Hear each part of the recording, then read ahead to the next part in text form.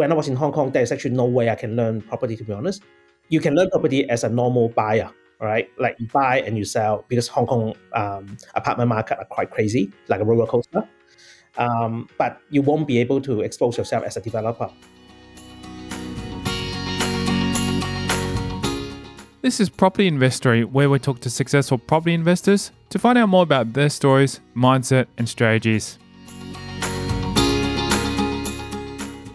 I'm Tyron Shum, and in this episode, we're speaking with Ricky Phoon, a Melbourne-based developer who has delivered upwards of $140 million in developments in the last 8 years. After growing up in a bustling Hong Kong, he now proudly calls Australia home and shares his plans to extend that feeling of connectedness to incoming students.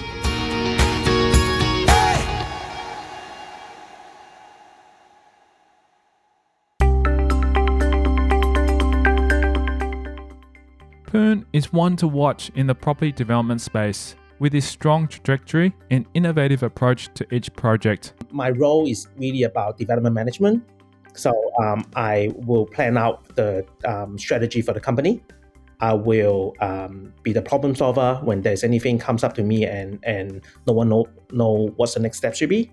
And I would be, I might pretty much spend a lot of time on negotiations in either on acquisitions, on contract terms, or even for bargaining on fee proposal. I always want the best team, but it comes with a big cost, right? So I just hopeful that I can actually get a really good bargain. That's what I want. He describes his business, BEKL, as a family-owned private office.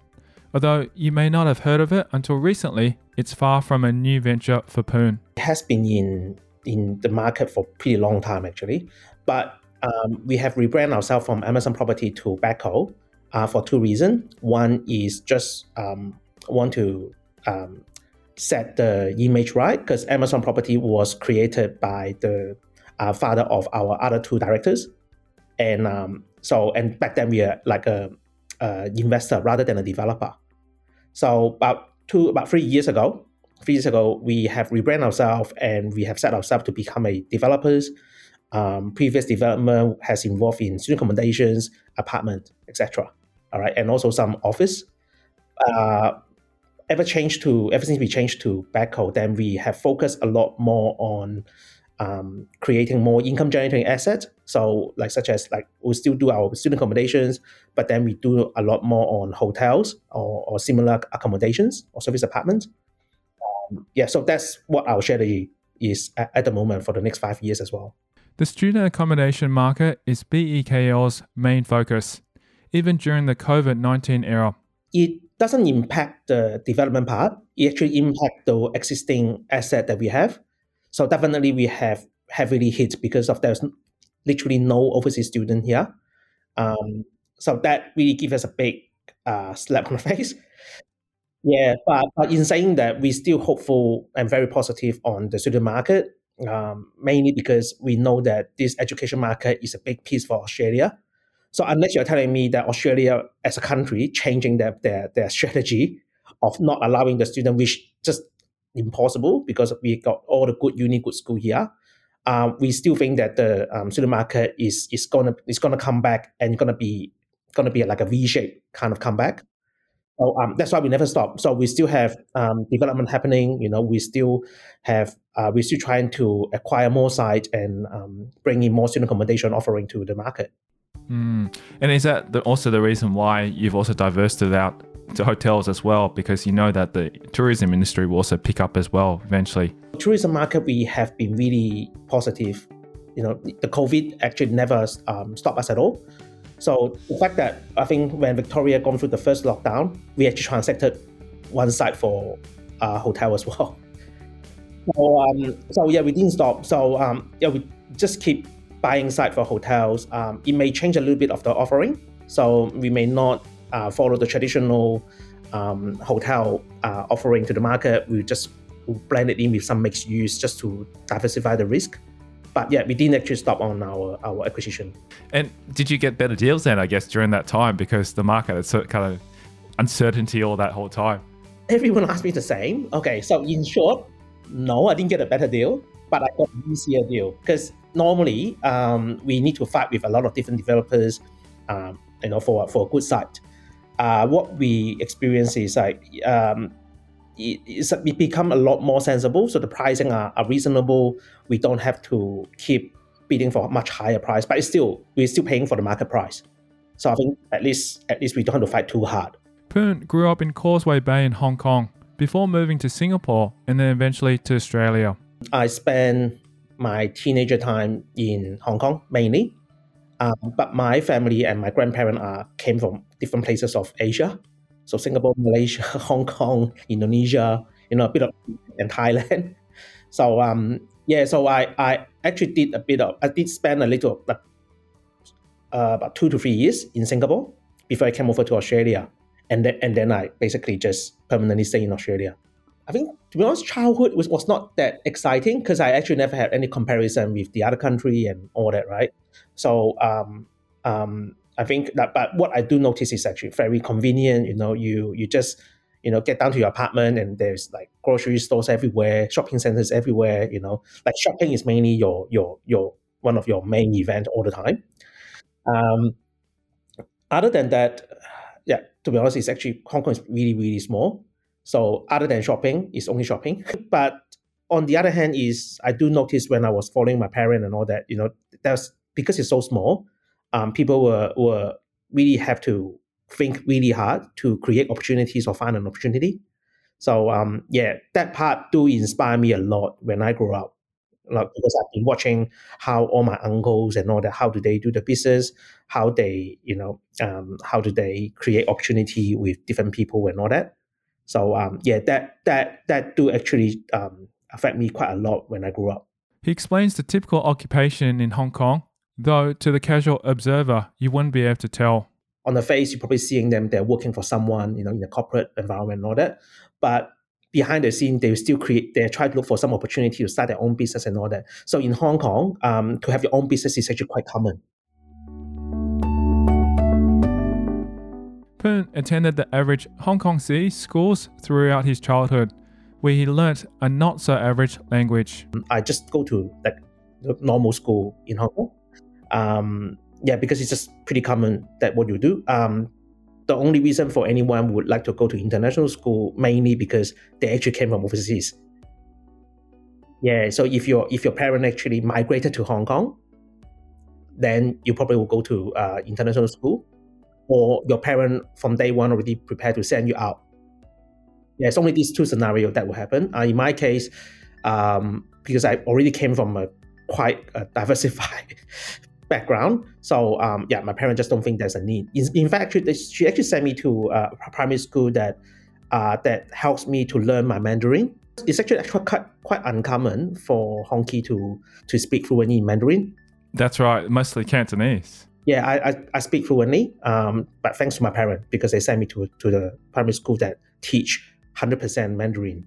To be honest, it's actually we didn't actually expect that, just purely because my parents came from Indonesia. If I don't speak Mandarin, I won't be able to communicate with my relatives. Phoon's parents were in a wide variety of businesses as he grew up, each one being completely different to the next. They're in all sorts of business. They were in foreign exchange. They were in hydraulic business. And at one point, they were in also plastic injections.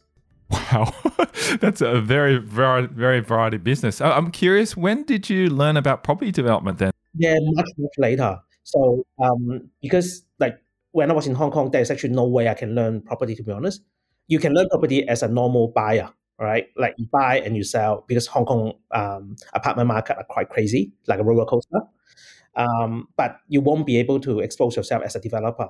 Only when I came to Australia, working for a few years, and then there's an opportunity for me to start to get into it, and then I learned it. So actually, a lot of people think that I'm a finance background or property background, but actually I'm not. I'm actually a marketing background. I actually studied marketing. But I really learned everything from scratch, learning from the foreman on the construction site, and then bit by bit learning from different bankers, architects, and then this is how I learned property.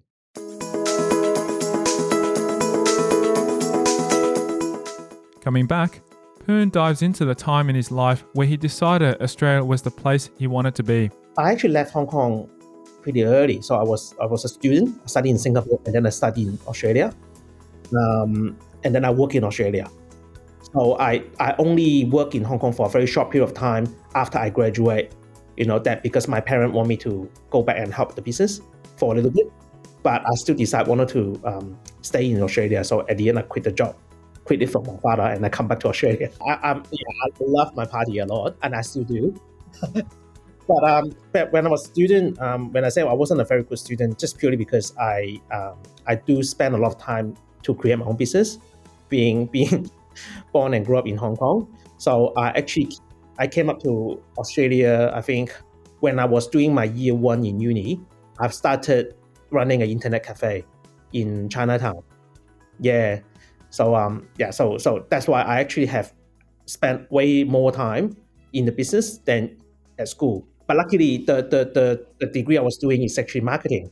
So the business experience actually helped me a lot because when you have a real life experience, everything on the textbook becoming sensible, rather than you try to hard swallow whatever your lecturer was trying to teach you, and you really don't know whether it's actually useful. I think that actually becoming more meaningful for me is where the IT sector start to boom. It's pretty early. So back then we were talking about 56K modem, 33.6K modem. You do remember it too. I was like, wow.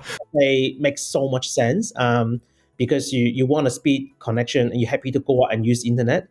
Yeah, so that's how that's where my first business is.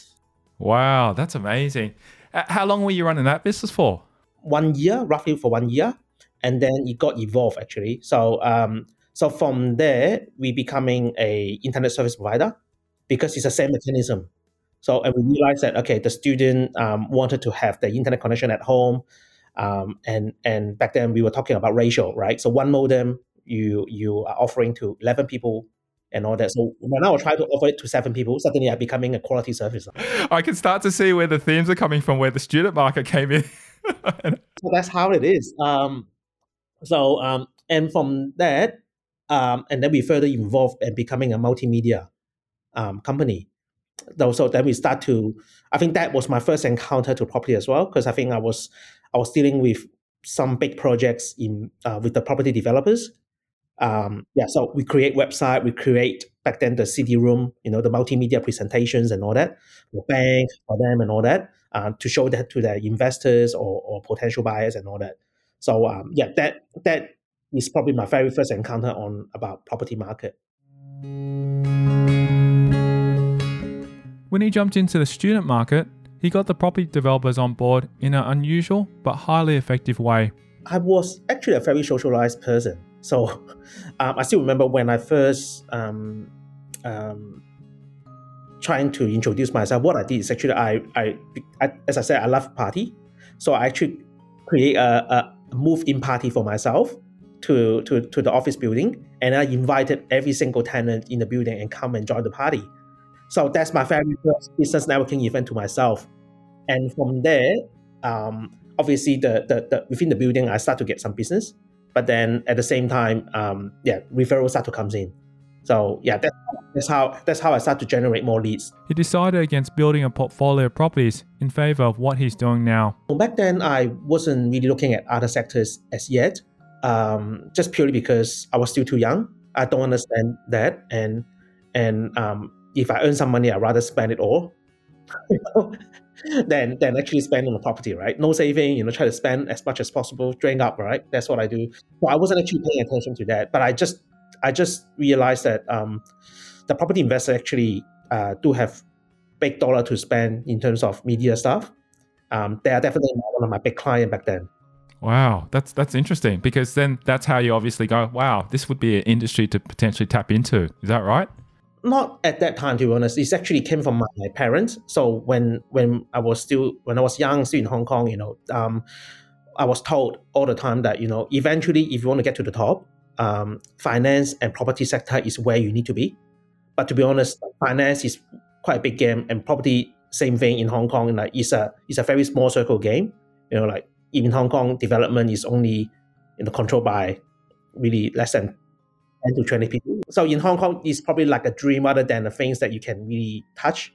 But in Australia, it's actually quite different, right? Because the government control a lot, and therefore you are actually on a quite fair environment to to to to to to choose whether you want to become this or that.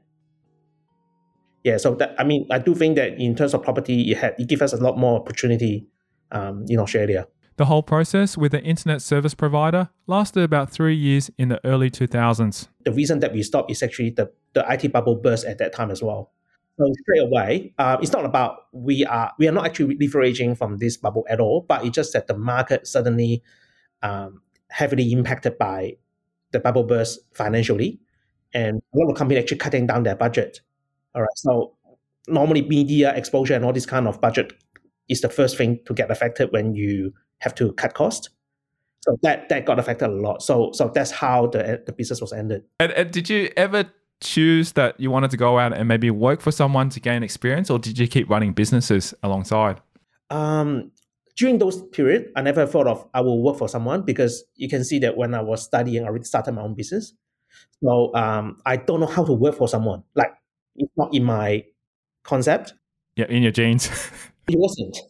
So, but after I came back, and after that, so when the multimedia business finished, I was involved in bubble tea business. It was a good business. It was really good, because there was not popular back then. It's actually not popular at all.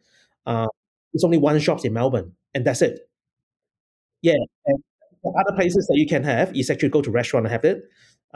So then I go to Taiwan, I go to Singapore, bring the supplies in, bring the educations in, and start to educate. So the bubble tea business was really good, when I was doing that. But another big lesson to learn, that I was trying to walk too quickly. I tried to expand to Sydney, and obviously the business environment is very different from Melbourne. The communication and culture is so different that I don't really get the hang of it. Eventually I would say that I actually failed on that. It was fruitful. I earned a lot of money through that process, but then the business didn't sustain. So and just happened that at the same time, my parent asked me to go back to help out, because there's another disaster happening in China when they're having a trade war. So yeah, that's the time when I need to go back as well. So yeah, the business wind up, and had to go back to Hong Kong and help out. You're definitely a true entrepreneur. You've tried so many different types of businesses, even before you got into property development. So. It's probably because of the marketing background that I have. So marketing can fit in everywhere. So yeah, it doesn't really matter which sector, which industry I'm in. Bubble tea wasn't very popular when Phoon tapped into the market. So where did the idea come from? There is a brand called Happy Cup in Melbourne, and I was talking to them, and they were selling 1,000 cup a day.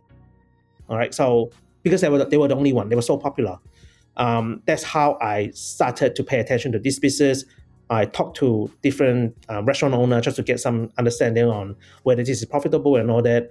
But next thing I realized is actually the retail lease is actually very, very expensive. To me, I think it's a bit risky if I just jump in like this.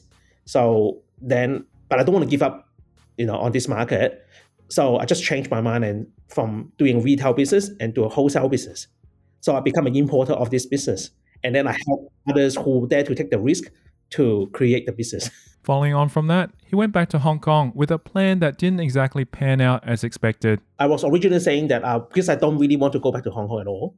So I was telling them that I will go back for 3 months and make it happen and try to revive the business, and then I'll come back. But then I take it too far, that the business back to normal and expand quite a fair bit.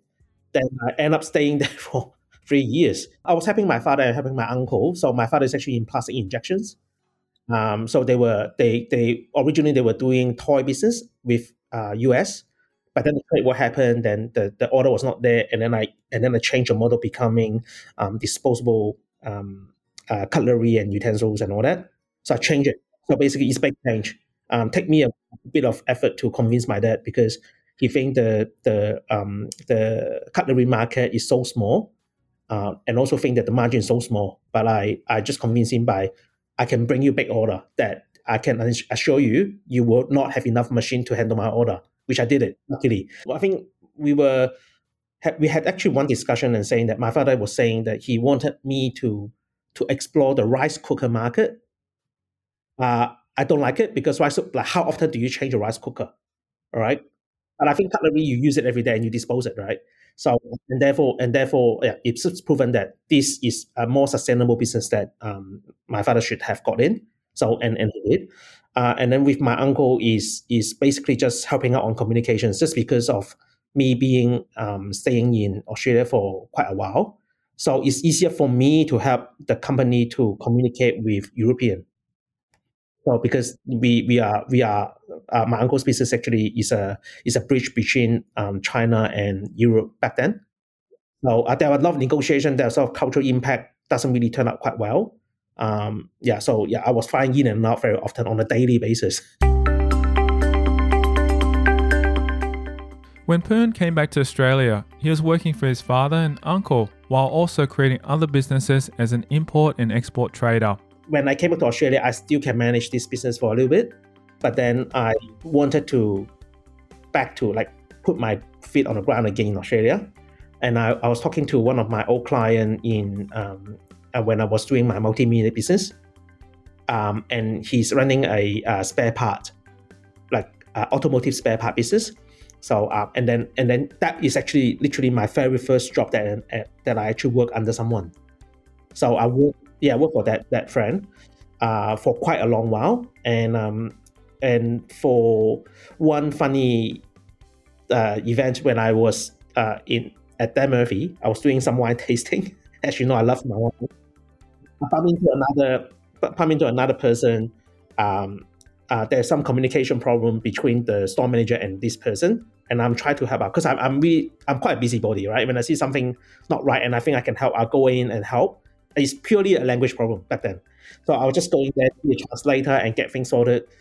And then I become friend with this person, and this person is a startup developer.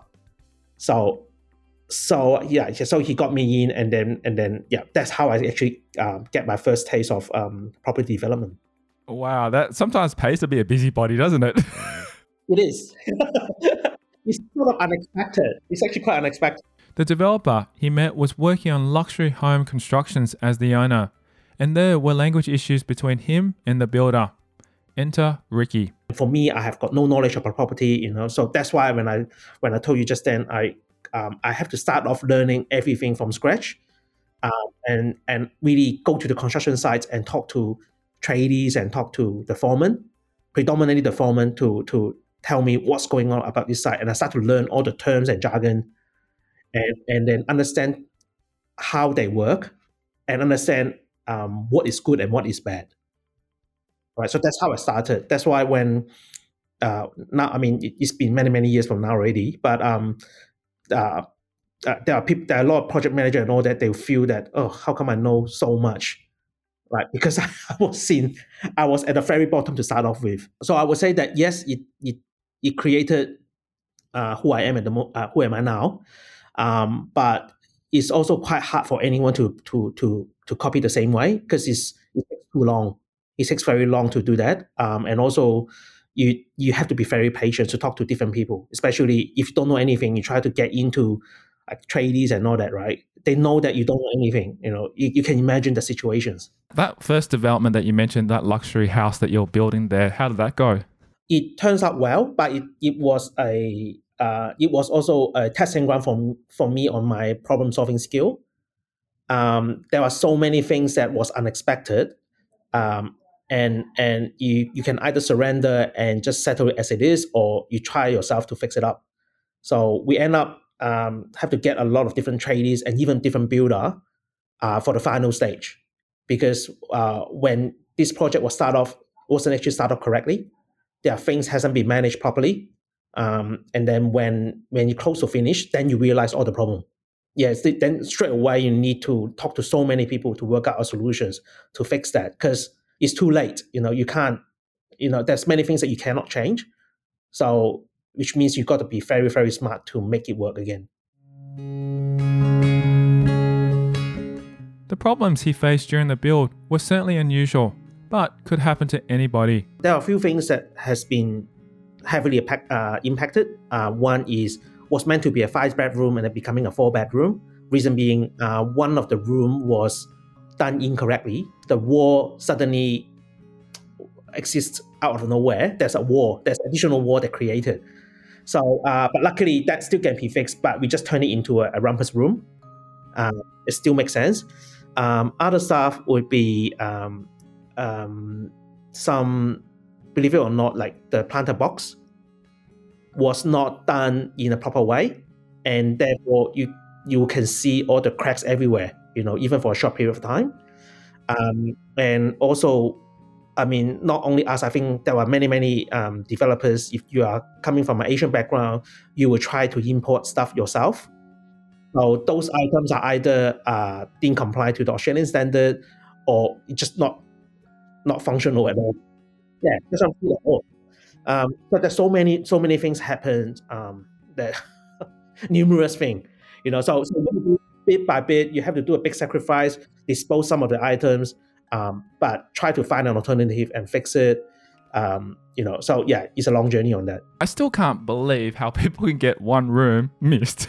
I mean, how is it possible? If they had the plan, it was supposed to be a 5-bedroom house and it turned into a 4, or was it the other way around? The plan was not coordinated properly.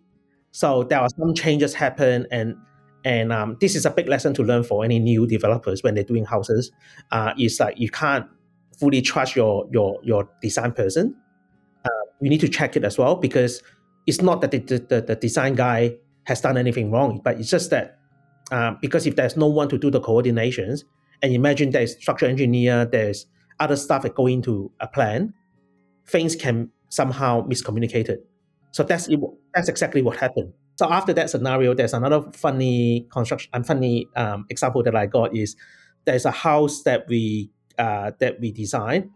There's one of the door actually cannot be opened. For whatever reason, there's something blocking the door to open. So we need to step up from just for that part so that the door can open again. I think I would have just been looking at this guy and just going, this is just a complete class or clown act here.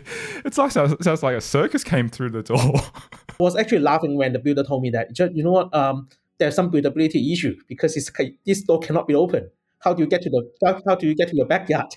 He has done 6 developments and he's always keen to share his experiences. I wouldn't say it's not about the scale. It's actually about the technical. There's project that I work that heavily involve the government decisions. That can get quite political. There are a lot of different boxes to tick. So it's not simply saying that, yep, I'm fully compliant, therefore you get your permit and you can build. All right. So I think it's not about the scale of it. To build, to be honest, to do a luxury house and to do a high rise, the amount of effort is about the same. The amount of time is also about the same. But obviously the money is not the same. When you say high rise, how many apartments or units have you built before in a development? High rise wise, the tallest one that it hasn't been built. The highest one was meant to be 40 level. But yeah, that gets stuck with the government. So that is also a long negotiation process. Yeah, roughly how long does it usually take for something like this to go on as well too? Normally, in ideal world, you will expect your permit can be up in 1 year or max 1.5 years. But with this particular scenario, it has been running for 5 years. It's not taking off. 5 years is a long time to wait for a permit. He explains the factors that have been keeping it tied up. There are some government policies. It has been changing a little bit. It's in a hot discussion all the time. But it's not uncommon because I think Melbourne has been developed so rapidly. There are a lot of the old rules and laws may not apply now, right? And if you look at Hong Kong for an example, like if you don't really amend your law to suit, you end up creating a big screen, a building screen, blocking all the light, the wind, and everything. I can see where the government, is coming from. I know why they're doing this, but at the same time, as a developer, then obviously we get impacted that way. This is just an apartment, not a hotel site. So the hotel site is probably come quite late in my journey so far.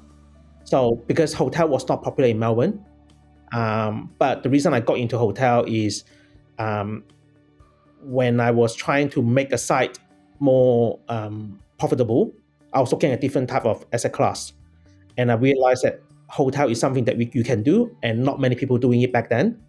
That's how I got into it, and as soon as I got into it, it just opened up a new world. Traditionally, most developers, when they got into development, we are talking about build to sell.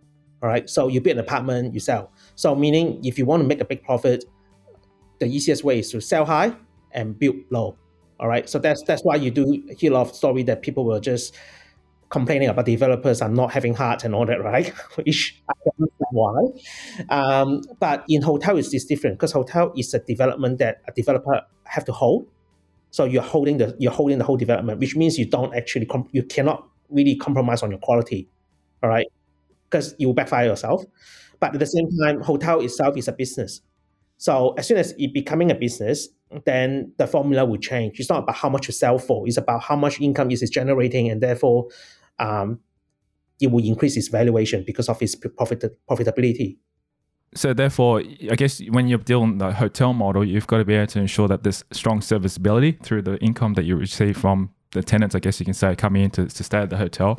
And if we're valuing it, say, on a commercial loan, I guess you can say, is that sort of looking at the income and ensuring that the income values up the value of the property? Because in commercial, they usually look at the income that helps determine the valuation of the property.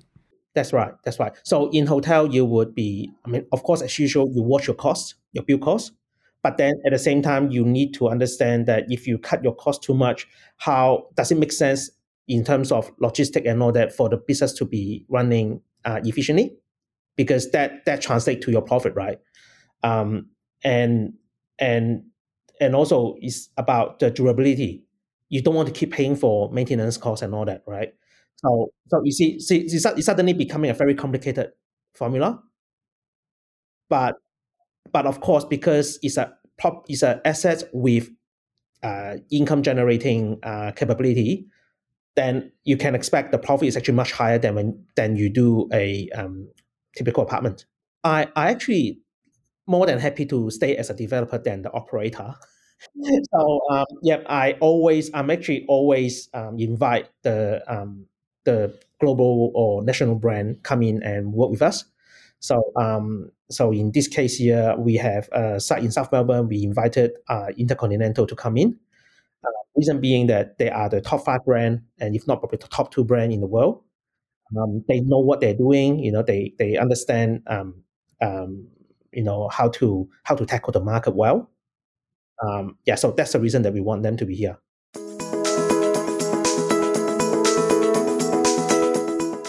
Phoon's development journey has been a long and fascinating one.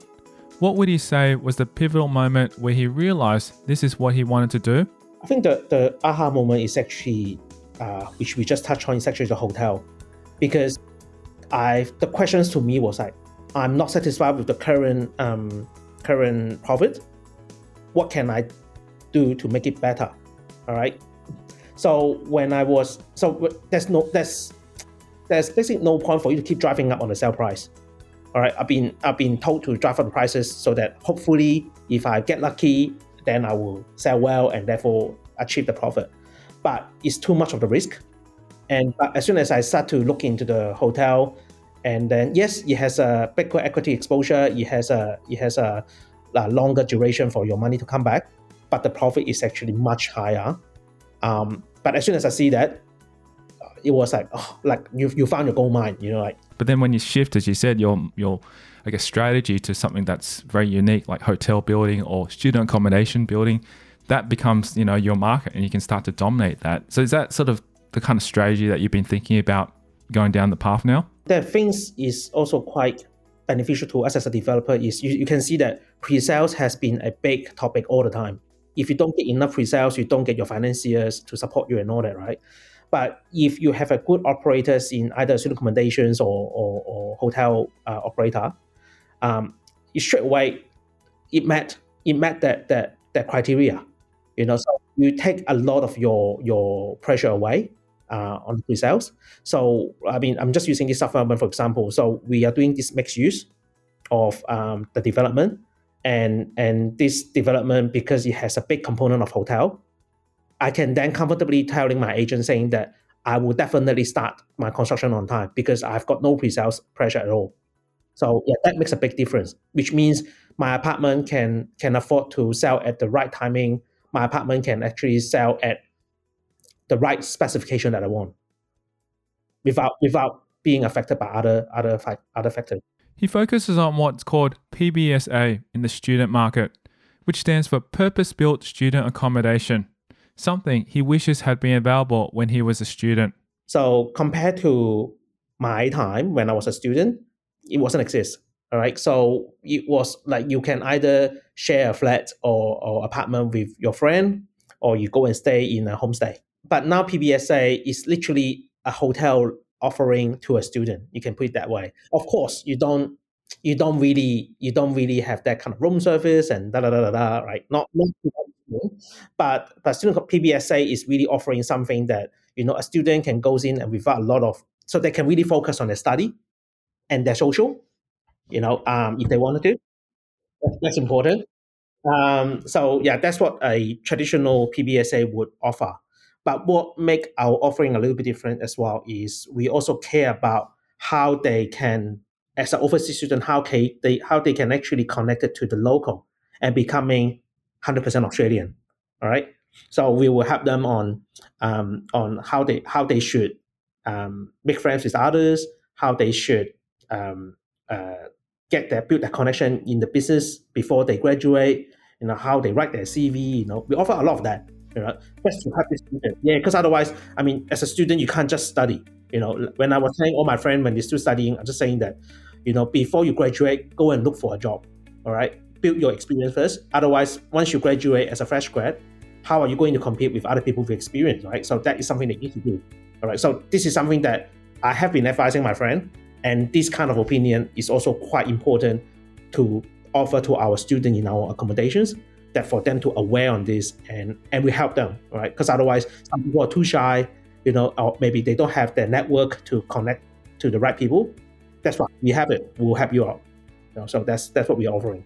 While some universities offer their own on-campus accommodation, Phoon has a plan to work with them rather than compete against them. All our location will be really like a few minutes walk from the uni.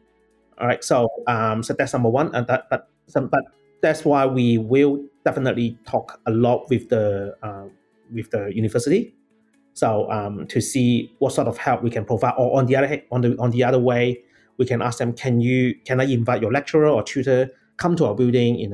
Just get to know my student. Because my student is your student too, all right? Because we'll be dedicated to your uni only. I think number one is the student influx to Australia is huge. So there's no way for a uni to actually handle all the student needs. All right. So there is so much more in the market so much more student in the market who are trying to look for good accommodations. All right. So I mean, that is the nature of it. And also the offering is quite different. So those one who live on campus are really focusing on their study alone. But then those one who live off campus, they may be treasure about lifestyle and freedom and all that, right? And where we are, we sort of stand in between. Right? We are not far away from the uni. In fact, we are really, really close, but we are not in uni. All right. Plus the offering that we are trying to give, that kind of community experience and all that. So that give ourselves a different space to work on. Because you're building student accommodation, do you retain that within your development business, or do you actually sell it out to potential landlords who want to actually achieve rental returns from this? How does that model work? We maintain it. So far, BEKL will hold on to all the asset that we created. The only reason that we need to sell the asset is because of the equity exposure. But we are very reluctant to do it, and therefore you can see a lot of the development that upcoming are all mixed use. So we will sell down part of the building, but not the whole building. But then on the other hand, it gives us a good reason to make sure that whatever part we are selling is still in good quality because it's from part of the building. So what I've been telling either investors or buyers is like, you know what, we are not selling you anything and then we walk away. We are your neighbor. We will always be your neighbor. His method is to look at things backwards so he can figure out potential profits before starting so he can help his family in a less traditional way. I would look at the outcome and whether this outcome is what I want first, and then I try to bring it backward and look at where my starting point should be. So that is actually the why. So for example, if I want to do hotel, number one is I want to look at is whether Australia has a market for hotel. All right, how much build cost I need to spend to build that quality there to achieve that, and then I start to plug in all the numbers and all the know-how. Probably predominantly from my family. I'm not. I wish I can get to a point where I got that big heart to dedicated to the community, but I'm not there yet. So I still do a little bit as much as I can, but I think really I'm focusing more on my family. So people have been. I mean, a lot of people from different sectors or industry will try to say that I'll try to work hard, and then I can either pay a deposit for my kid or simply I give a house to my kids so that they can have a much better life when they grow up. I was at that point before, but then as soon as I get into property longer and longer, I do realize that I'd rather give an income generating asset to my kid rather than a house. Because imagine that if I give them a house and if they're not earning well, they still have to pay for the maintenance, the house get run down, how can you gonna survive, right? It's even worse. At the end, you sell the house.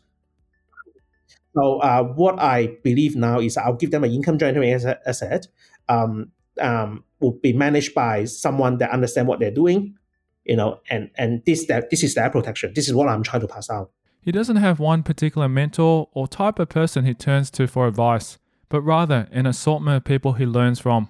I learn it from multiple person, like it's a lot of person. So when I was starting up, I told you I'm learning from the foreman and all that, and then after that I learned from architects, understanding why they're doing it, and then I learned from bankers, understanding how the finance works, and after that you would then realize that the valuation is important because that's what the banker needs.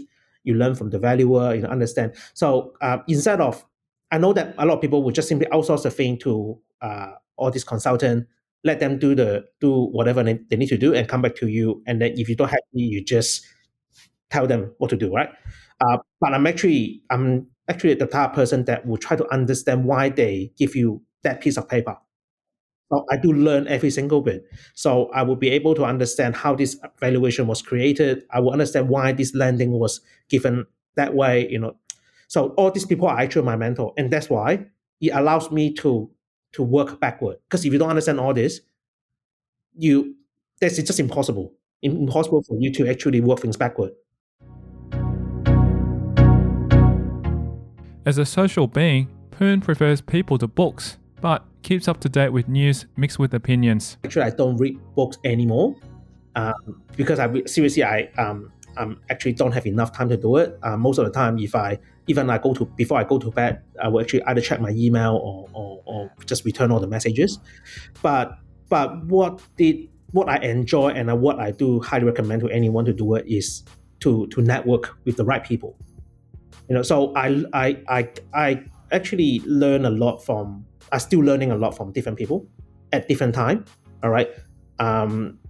So I hang out a lot with different developers or consultants, to get my understanding on the industry, to get my understanding on their view, as a financier or as a developer or whatever about the market. So that's why even though I don't read anything, my news is actually pretty updated.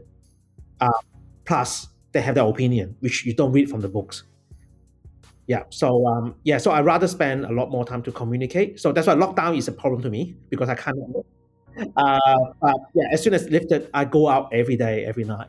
Just making sure that I meet enough people, I understand a lot, and sometimes opportunity also come in that discussions.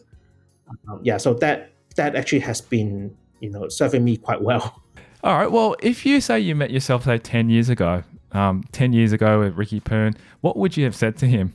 I would have said that, okay, number one, take it slowly. Don't think that you are a genius. You're not a genius. You're just like everyone. But do more networking. Talk to more people. Don't just try to work within yourself. Try to listen to different people and understand why they're doing it. I still remember when I was young, because there was a period of time that I think the money was quite easy to earn. I don't really listen to many people, so I think that was quite wrong. I won't do that anymore. So I think that is something that I would actually tell the younger Ricky. As for the future Ricky, he's looking to COVID-proof the world. I didn't actually know where I am, back then, like where I was trying to do. But now that I'm a property developer for quite a bit, and I still enjoy being a developer. So I think in 5 years time, I will still be a developer. But I also can see that what I'm good at is to create a new opportunities within the property sector. So I will be seeing that. I mean, in 5 years time, I'll be a developer of some other stuff. Now I'm telling you, student accommodation and hotel. Next thing, for example, we are looking at build to rent at the moment. So I think in the next 2 to 3 years, you will see us in build to rent sector. But in 5 years time, what else will come up? I don't know yet. But every day I'll be trying to look for something. For example, like now it's COVID. Is there anything that is COVID proof that I don't get impacted? Imagine that now if I got all this hotel opening at the same time, and then COVID come and hit all my hotel, then my income will stop. So what is the next property that I should be investing in and not affected? This is something that I'm actually constantly asking myself. So last question to you, Ricky, is that you've done so much and you've achieved so much in your development journey, and you're always growing and achieving furthermore down the track. How much of it of your success has been due to your skill, intelligence, and hard work, and how much of it has been due to your luck? I have to say that the luck is only a very minor bit. Like I would say that probably 5 to 10% is luck. But yeah, especially in property, I think luck, you just no way you can rely on luck, because as soon as you buy a site wrong, you will almost finish. All right, it will take you 1,000% to fix it when you bought a wrong site. All right, so you cannot rely on luck. I mean, you rely on luck, you bought a good site, but if you still don't know what you should develop, you earn less, or maybe you actually don't earn anything at all, which is quite common in property developer. So yes, I would say that the skill is extremely important than luck.